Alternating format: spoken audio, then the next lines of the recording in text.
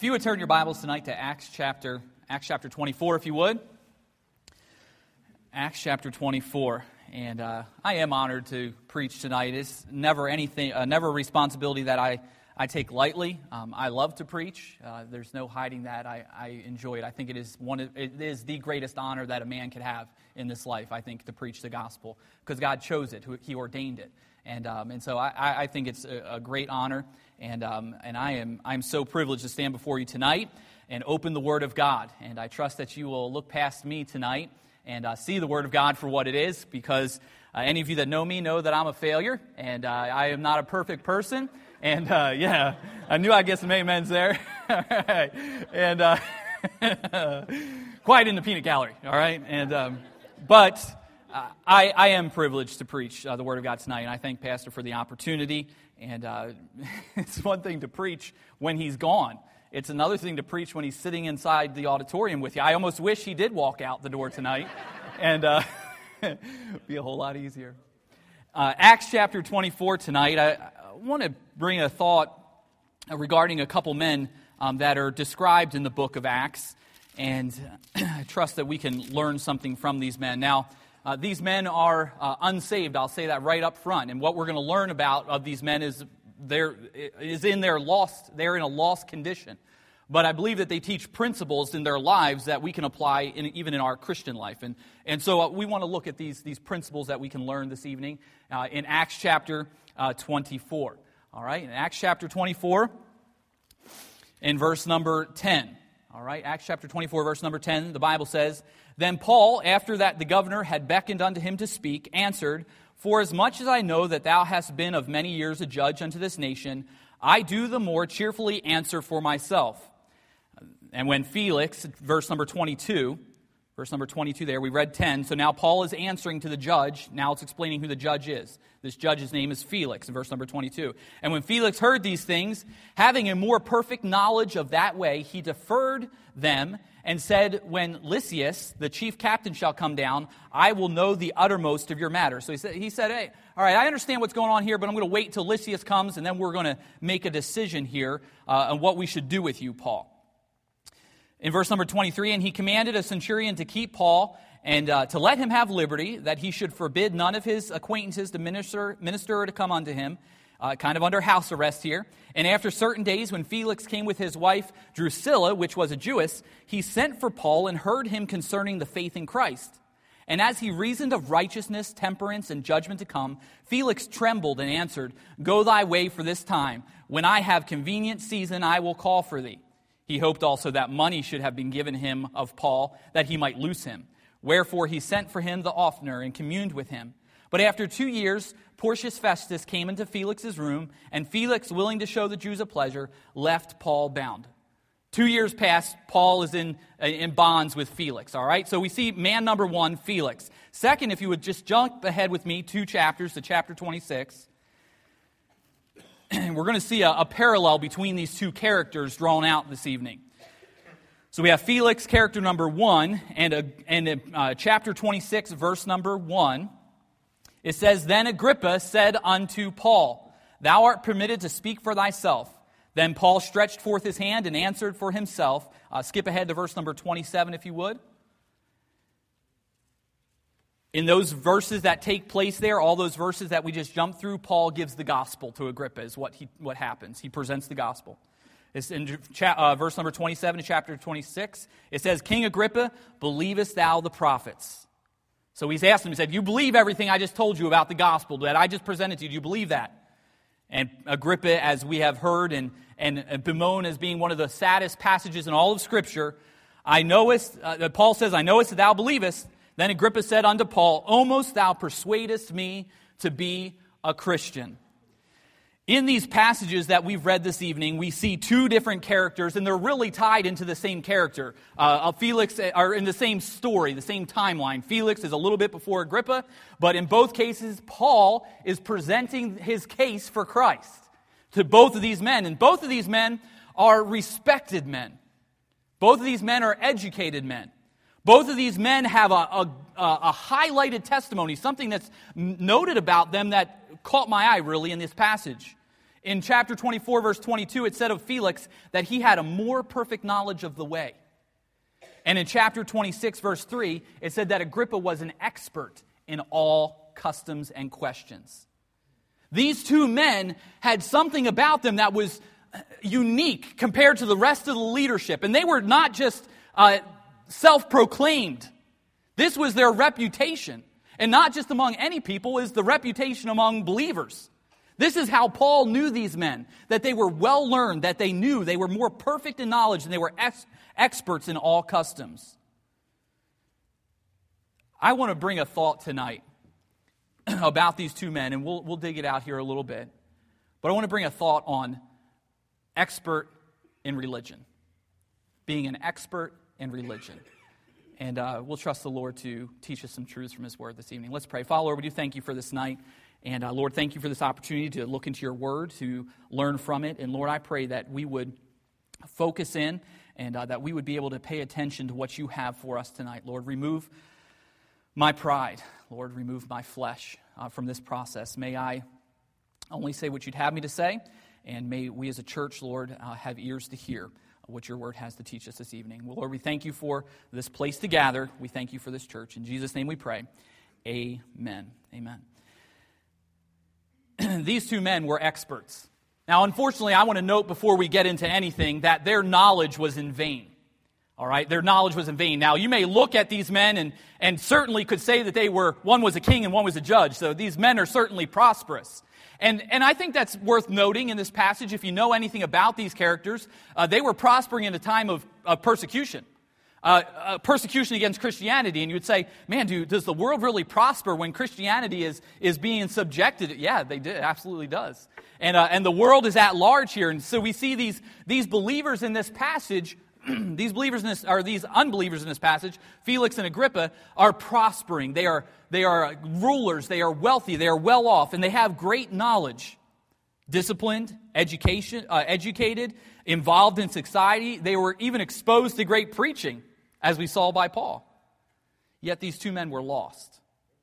These two men were lost. And that's a sad statement. Because they had every opportunity to be saved. They were presented the gospel by the Apostle Paul. If there ever was a soul winner who could communicate the gospel, man, certainly point at Saul and say, that's the man. And so we see, though you gain the whole world, it's in vain if you lose your own soul. And it's so true, and it's even echoed in these characters tonight. Unfortunately, I think sometimes the church has people like that in it as well. Educated, well-informed, sit under good preaching, and yet still lost. That can certainly be the case. If that's you tonight, I would strongly encourage you to get it settled, to call upon the name of the Lord to be saved. But tonight, I want to learn some lessons. I want us to learn some lessons from these men. Yes, they were unsaved, but they were experts in their religion. They were experts in what they knew, and in their fields, they were the epitome of knowledge. And I believe as Christians tonight, if we're not careful, we can begin to put on a form of godliness but deny the power thereof. We can put on the show but not have the power. Let's look at a couple things that define what an expert in religion is. And you may say, well, that's not me. I'm not a professional Christian. Well, let's look at some truths tonight. And would you be honest enough to just evaluate yourself with these truths? And would you be honest enough with yourself to say, okay, if I see these things in me, then I'll correct them. You know, that's the difficulty with preaching. Yes, it brings us to a point of decision, but then what do we do after that? What do we do after the decision? The first thing I want us to notice tonight, if you'll look in Acts chapter 24. Let's jump back to where we started.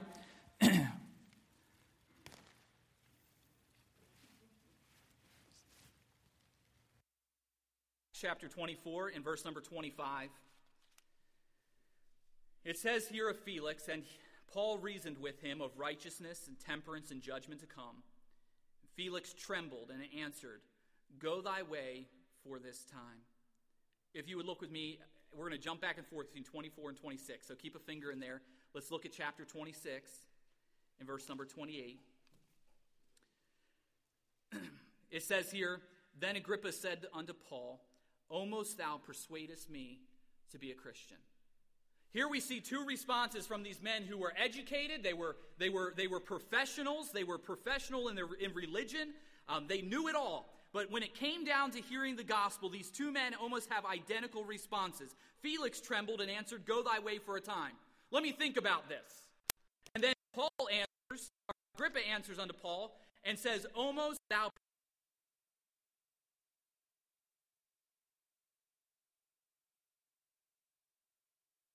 Here sound at all now? Man. It's how it is. The devil, we don't know. This sound system, we're constantly trying to work out the bugs in it. And maybe the devil just doesn't want this to get across tonight, because he's certainly doing a number on me. Let's focus in, no matter where the sound goes, okay? The first thing that I want to mention tonight is that a professional Christian will rarely be convinced. A professional Christian or an expert in religion will rarely be convinced. Now, that's not to say tonight that Christians ought to be gullible, that we ought to believe everything that comes across the radar, even that we ought to take every single thing that we ever hear from the pulpit as being gospel. Now, I'm not saying that our preacher preaches heresy, but I'm saying you ought to take it as though it's the Word of God, and you ought to inspect it, and you ought to make sure it's accurate. You ought to make sure it reflects what the Word of God teaches. But what I am saying is, can you be convinced? Can you be convinced of truth? And I think far too often, if we're not careful, if we're not guarded in our lives, we can rarely be convinced of truth when we begin to feel as though we've heard it all. I've heard this message before. I've heard this truth before. I've heard this preached. I don't know. I don't know what your response may be. But I know that I've sat and honestly, let me just be honest with you. I have tuned out a message before it's even begun because I understood the principle that was being presented in the first phrase. I turned off and what that is it's a reflection on me having a know-it-all attitude. And again, tonight, let me be careful not to say that. I'm just saying, not just saying that you won't be convinced of men. You won't be convinced of the Holy Spirit. You won't be convinced of the Holy Spirit.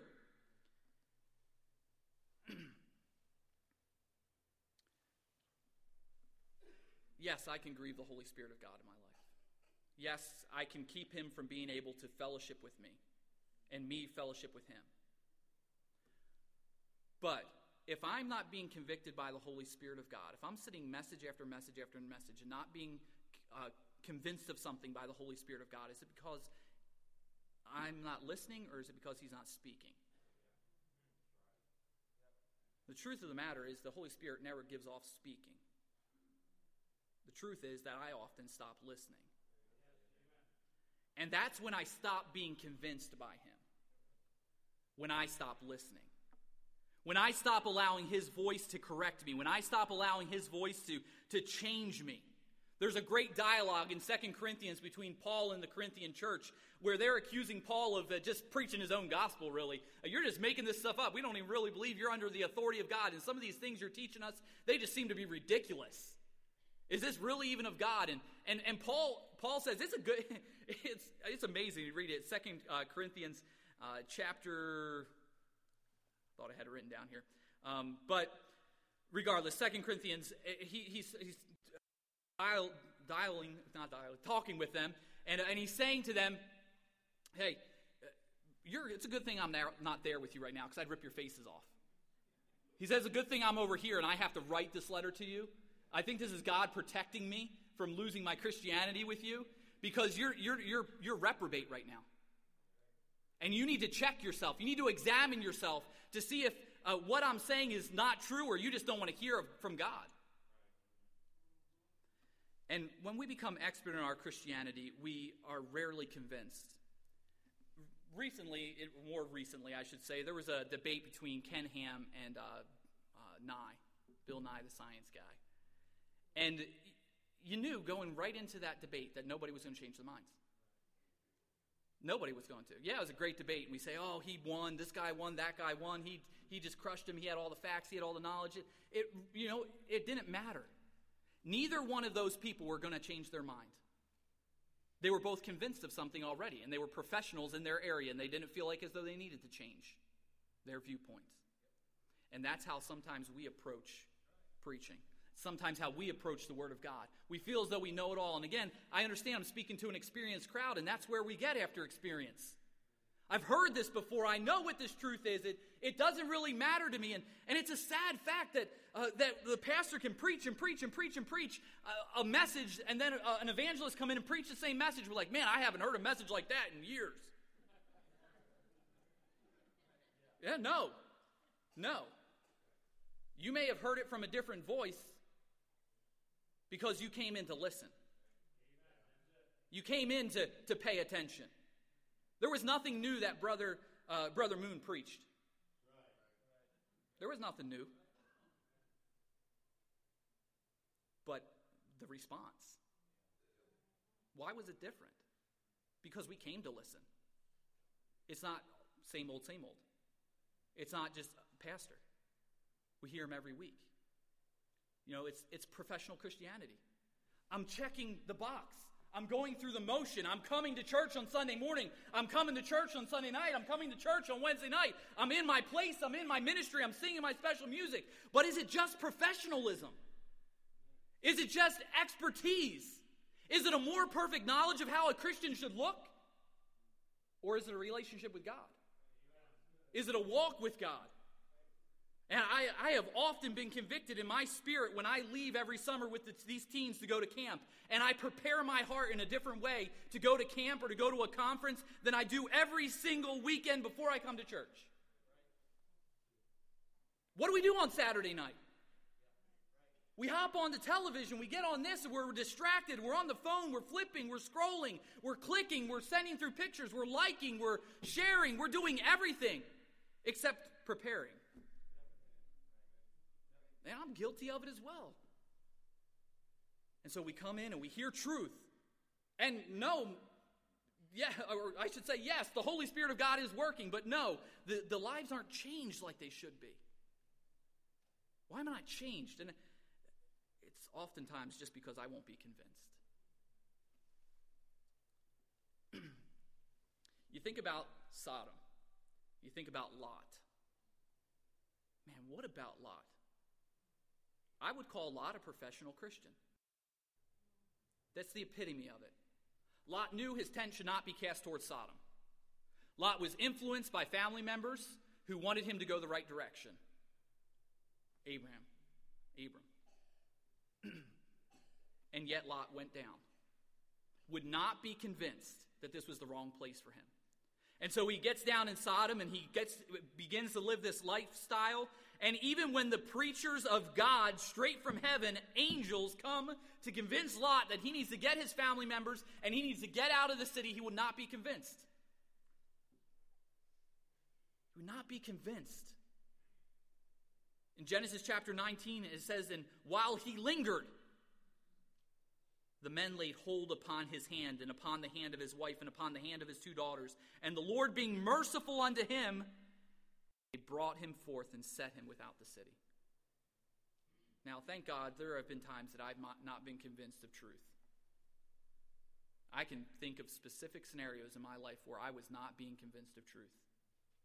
But thank God for his mercy, just like the Lord being merciful. I tell you, there have been a time or two that the hand of God has reached down and drugged me out of something that I should have been able to make a decision to get out of myself. The Holy Spirit wanted me to make a decision and spoke to me about it, but I would not be convinced. I would not be moved. Professional Christians will not be convinced. And so, as I wrap that point up, are you an expert in your religion? When is the last time the Holy Spirit of God spoke to you, pointed a topic out, and you acted upon it? Now, I'm not saying that you came to the altar. I'm not saying that you came down here and made the decision, even. When's the last time you followed through? You know why I'm so convinced that we are not convinced of things? Because of the message that Brother Moon preached just a couple weeks ago on a Wednesday night about hell. Why is it that only 30% of a church, 20% of a church? I think our average here at our church is maybe a little higher than most. Most churches, around 10% people go soul winning. Why? Because we're not convinced. We are not convinced. We are not convinced it's more important than time. Because that's the only time we can have family time, when the church is orchestrated as a team to go out and reach our community. We're not convinced. What's the truth in your life? What has God been trying to... Hey, has God called you, man? Has young man, old man, any man in this room, has God called you, but you won't give up what you're doing? You won't give up the job? You won't surrender to his will? What has God spoken to you about recently, and have you acted upon it? Are you convinced from God's word? We need to be convinced.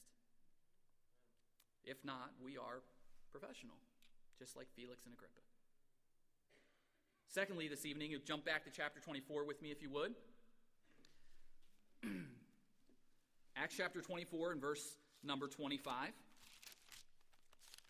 Acts chapter 24, verse number 25. And Paul is speaking again to Felix, and as he reasoned of righteousness, temperance, and judgment to come. Sounds like preaching, right? As he reasoned, presented thoughts, they were logical, they were in order, of righteousness, temperance, and judgment to come. Felix trembled and answered, "Go thy way for this time, and when I have a convenient season, I will call for thee." Look at verse 26. I want you to note this. How sad is this? He hoped also that money should have been given him of Paul, that he might loose him. Wherefore he sent for him the oftener and communed with him. Here's Felix. Here's the preaching. He hears the preaching of God's word, and it convicts him. He trembles, and he sends him away. He sends him away. Let me think about this. When it's convenient for me, I'll call you back. But then that verse number 26, he hoped also that money should be given him. So he called him back again and again and again, communed with him oftener, repeatedly called him back and had conversation with Paul regarding the gospel. I'm sure every single time Paul was in front of this man Felix, he's presenting the gospel. Calls him back over, and over again. What truth do we see here? Well, a professional Christian will endure conviction to achieve personal satisfaction. A professional Christian will endure conviction to achieve personal satisfaction. Felix here, he hoped that he would receive some money. He hoped that he would get a bribe to release Paul. And so in order to increase his chances of receiving a bribe, he calls them back over and over and over again, lets Paul preach to him. He endures the conviction over and over and over and over again, simply so that he might be able to get a bribe. Now, you know what that sounds like to me? It sounds like us coming to church because we know it's what we ought to do, and it makes us feel good because this is the place we're supposed to be, and we listen to the preaching over and again. Personal satisfaction. That's the only purpose in it. The only purpose is that, yes, I marked off my box. I am at church because this is where I'm supposed to be. Have you ever found yourself there? At church because it's where you're supposed to be? Now, don't get me wrong, I understand around, and you feel as though dragging. And you just drag yourself into church because that's where you're supposed to be. That's not what I'm talking about. I'm talking about your ministry, your service, your presence at church is a feeling of accomplishment. I'm doing this for me. Maybe you sing in the choir because it's like, oh man, I'm serving the Lord. I'm singing in the choir. Yeah, I get to be up in front of people, and this is so great. It's like achieving that pat on the back from God. I've done my duty, and I feel great about it. Felix endured conviction over and over and over again, simply so that he could just be satisfied with fulfilling his duty for the temporary. When you come to church and you serve in a ministry just to gratify your flesh, look at me, I'm serving. Look at me, I'm in front of people. Look at me, look at how good of a Christian I am. It's a show, it's a demonstration. If you do your Christianity that way, all you're doing is living for the now. You're not living for eternity. It's about, this makes me happy right now. Maybe it could be broken down what I'm trying to say into two words: ulterior motives. Another reason to serve God besides God. Me. Self. If there's one character in the Bible who stands out with this character trait above the rest, is certainly Jonah. You think about Jonah, and as he approaches Nineveh, I mean, sure, he didn't want to go in the first place, ran the other way. Yeah, after the ocean, after the whale, after being spit out, all of that. Finally, he's convinced by God he should go.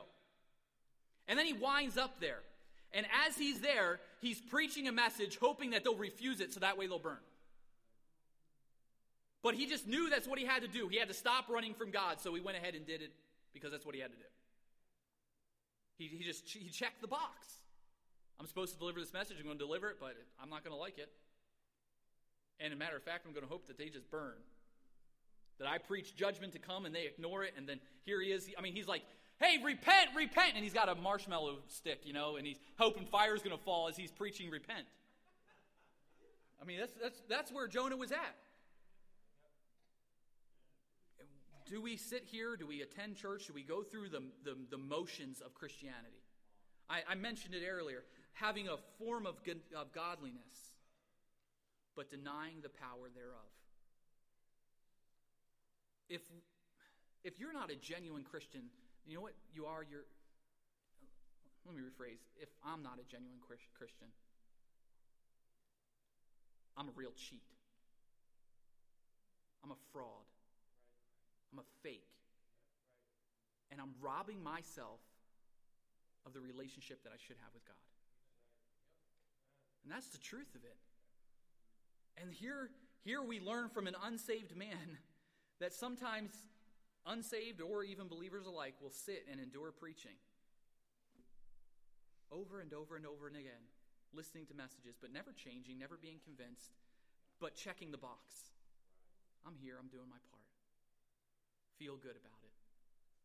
Such you're robbing yourself of so much good. You're robbing yourself of so many blessings. You're robbing yourself of what God wants to give. Have a genuine walk with God. Have a real relationship with Him. Professional Christians.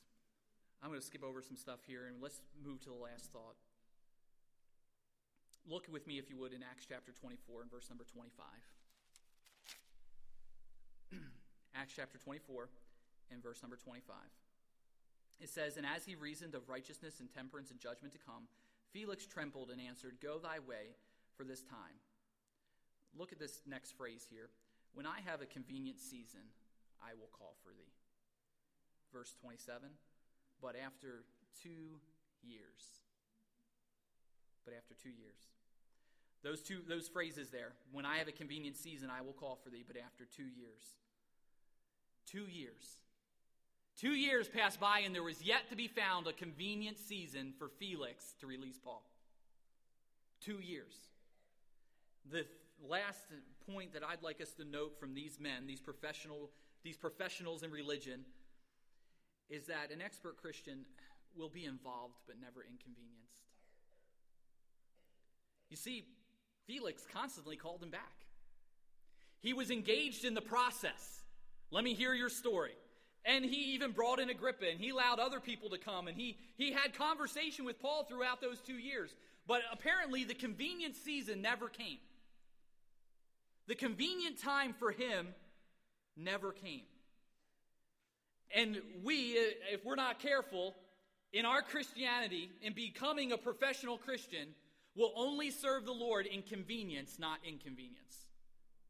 And this is a way for us to tell if we've just become a professional Christian. If you only do it when it fits in your schedule. You're a professional. After all, is not not the MO of a professional? I'll put it on the schedule. And when the time comes, then I'll make it happen. I'll make it happen. If it's convenient. If it's convenient. It'll never come. Your chance to serve the Lord will never come if you wait for the moment of convenience. It has to be done in the inconvenience. The church is they're just so inconsiderate of my schedule, and I can never get anything done with family. I can't even plan a birthday party because there's always something going. There's always something to do, yes. Because there's a world that needs to be reached. There's a city that needs the gospel. No, there is not a convenient time for that, but it has to be put on the schedule. And we have to be willing to be inconvenienced for the cause of Christ. But when we become professional in our Christianity, we will only serve within the confines of convenience. And when you start to drift away from God, mark my words this evening, when you drift away from God and you just have the form but deny the power, you will disengage yourself from the schedule of the church. You will stop serving. I know your schedule's full. I understand. Your schedule is full with the things that you prioritize. My schedule is full with the things that I prioritize. Sure, we'll be involved. I have to be there for church, so I can serve in nursery. Yep. I got to be there at 6 o'clock anyway. I can do that. Not that I'm saying that's not sacrifice, all right? I don't want that job. Thursday night soul winning? Are you crazy? That's the only free night I have this week. It's the only night, and you want me to come out on Thursday. We're busy. Christians are busy. And I believe that wholeheartedly that is a tactic of the devil to keep us busy, occupied with our lives, instead of occupied with eternity.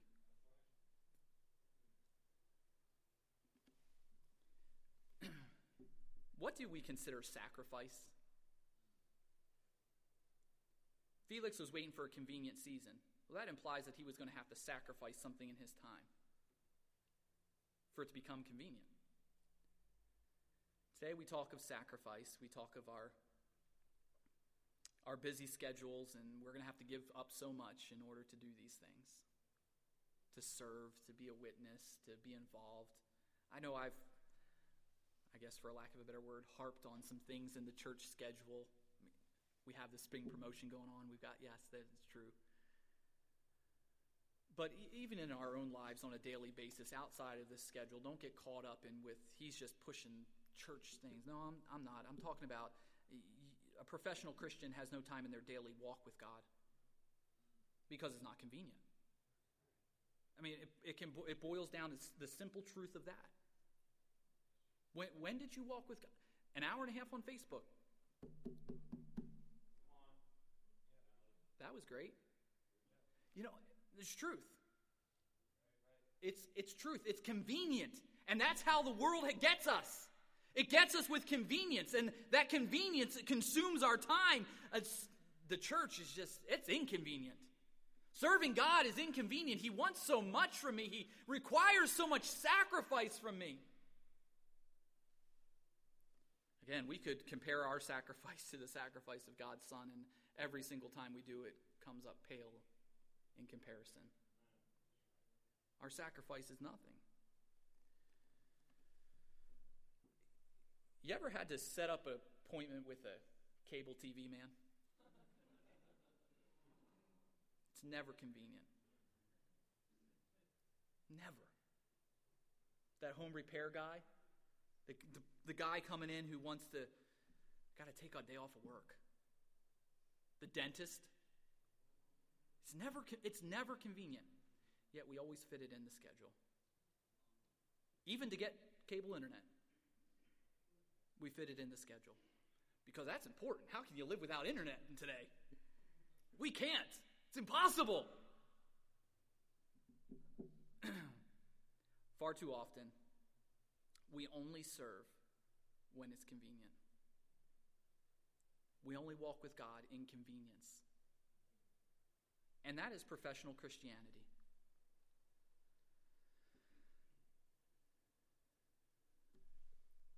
Later on in chapter 26, Agrippa says to Paul, "Almost thou persuadest me."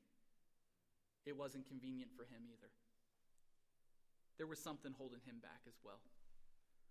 Felix was waiting for a convenient time, and And Agrippa, well, maybe he just didn't like the peer pressure. Maybe he didn't like the fact that he would be rejected by some friends around him. Maybe he didn't want to be seen as weak, giving into a faith. I don't know what it was, but it just wasn't convenient for him. But here we see from these men who were professional in their religion that they would only do things in their convenience instead of being inconvenienced. And I want to challenge us this evening to make sure that we're not professional in our Christianity. That we're not professional. Are you rarely convinced? I have sat down with people and opened up the Word of God and shown a truth before. I've knocked on a door and I've said, wouldn't it be great news if you could know today you're on your way to heaven? Wouldn't you want to know that? Sure. Been through the whole gospel. And at the end, I don't know. Maybe later. Just not convinced. Are you rarely convinced beyond just hearing? Does the change come? Will you endure conviction to check the box? Personal satisfaction? Do you come to church just in the motion of it? Because it's what I'm supposed to do? But it's just for personal gratification? Will you be involved but not inconvenienced? These are all signs of professional Christianity in our lives. We put on the show. We put on the clothes. We play the part. Professional Christianity. We don't have to be professional Christians. It's not what God intends for us to do. He doesn't want to be as professional. He wants us to be genuine. He wants us to have a legitimate and true walk with Him. That's what He wants from us. Not us to be super polished, not us to be, hey, here I am. That's not what it... No, He wants us just to simply walk with Him. He doesn't want the show. He wants genuineness, realness. No facade, no put on. He wants a real walk with God. Doesn't matter how you look down here. Doesn't matter how you look on this level. What do you look like from His perspective? That's what's important. If you want to avoid becoming an expert Christian, be convinced. If there are things that the Holy Spirit of God tonight or any other message or in your reading or in a conversation where you're talking about the things of God and God pricks your heart, work on that thing. Don't let it pass by. Don't let it come in one ear and out the other. Don't come down to the altar and make a decision. Don't fill out a decision card and forget it a couple days later. You make a decision. The Lord speaks to you. Act it out. Work out. Work it out. Make it happen in your life. Be convinced that what He's saying is important and He wouldn't have said it to you or told you to do it if it wasn't important. It's no joke. When God speaks to us, we need to take it seriously. You want to avoid becoming an expert Christian? Act upon His conviction. Don't endure it. Felix, he endured it over and over and over again. But act upon it. The Lord doesn't require a lot from us. He doesn't. He really doesn't. It says actually in the Word of God in Micah chapter 6, all that He requires of thee is to do justly and to love mercy and to walk humbly with thy God. Humble yourself daily before the Lord. Act upon His conviction in your life. Don't just endure it. Don't just have the form. Act upon it. If you want to avoid becoming an expert Christian, be a genuine servant. Be inconvenienced. There is very little in life that is convenient, really. Just what we prioritize. It's what it is. There's very little in life that's convenient. Jobs are not convenient. Hours are not convenient. Having restrictions and schedules are not convenient in any way. But we prioritize and our character is instilled in us and we understand we've got to put things in their place and we do that. And that's what the Christian life is. We got to learn to be a servant. Take Christ's example. That was His purpose. What He lived to be. 100%. No other reason but to be a servant. Hey, the cross, the crucifixion, the whippings, the beatings, the mockings, never convenient for Christ. But He came for one reason. And so He did it. Can I deny the cup that the Father is giving to me? No, I can't do it. Because this is my purpose. And we've been given a responsibility as believers we must be willing to be inconvenienced. I understand this is, Sunday nights, and typically on a Sunday night or a Wednesday night, you're preaching to a group of people that love the Lord. And I'm not saying you don't. You preach to a group of people who want to grow, generally, want to grow. You want something more than beyond, okay, I'm just going to attend a service on Sunday morning because that makes me feel good. But if we're not careful, if we're not guarded, we can easily slip into a routine of Christianity. And really that's what this professionalism boils down to. We've got a routine. And we just go about our routine because we know how it all operates. We know how it runs. We know how it goes. I think that's one of the reasons that revivals at church are so important. Not because it's a different message, just because it messes up your routine. And you're at church on a night you're normally not at church, and it's like, man, what am I doing here on Monday night? I better listen. If I came here, I may as well listen. Instead of sitting at home. I really genuinely believe that's why they have a little bit more effectiveness, it seems, in some way. Because it takes us out of our routine. Shakes us up a little bit. And so, don't get caught stuck in that rut. I heard once said that a routine is just a rut. A rut is just a grave with the ends knocked out of it. And that's true. If you get stuck in a rut in your Christianity, it's where you go to die. It's where your Christianity will go to die if you're just stuck in a rut. Going through the motions. Going through the schedule. This is just how it is. Here because I'm supposed to be. And it's professional Christianity. I believe you want to avoid it. I want to avoid it. And so let's be on guard against it. Be convinced. Don't endure conviction. Respond to it. Be involved, even if it means inconvenience. Let's bow our heads and pray this evening. Father, Lord, we do thank you for tonight. Lord, we thank you for your word.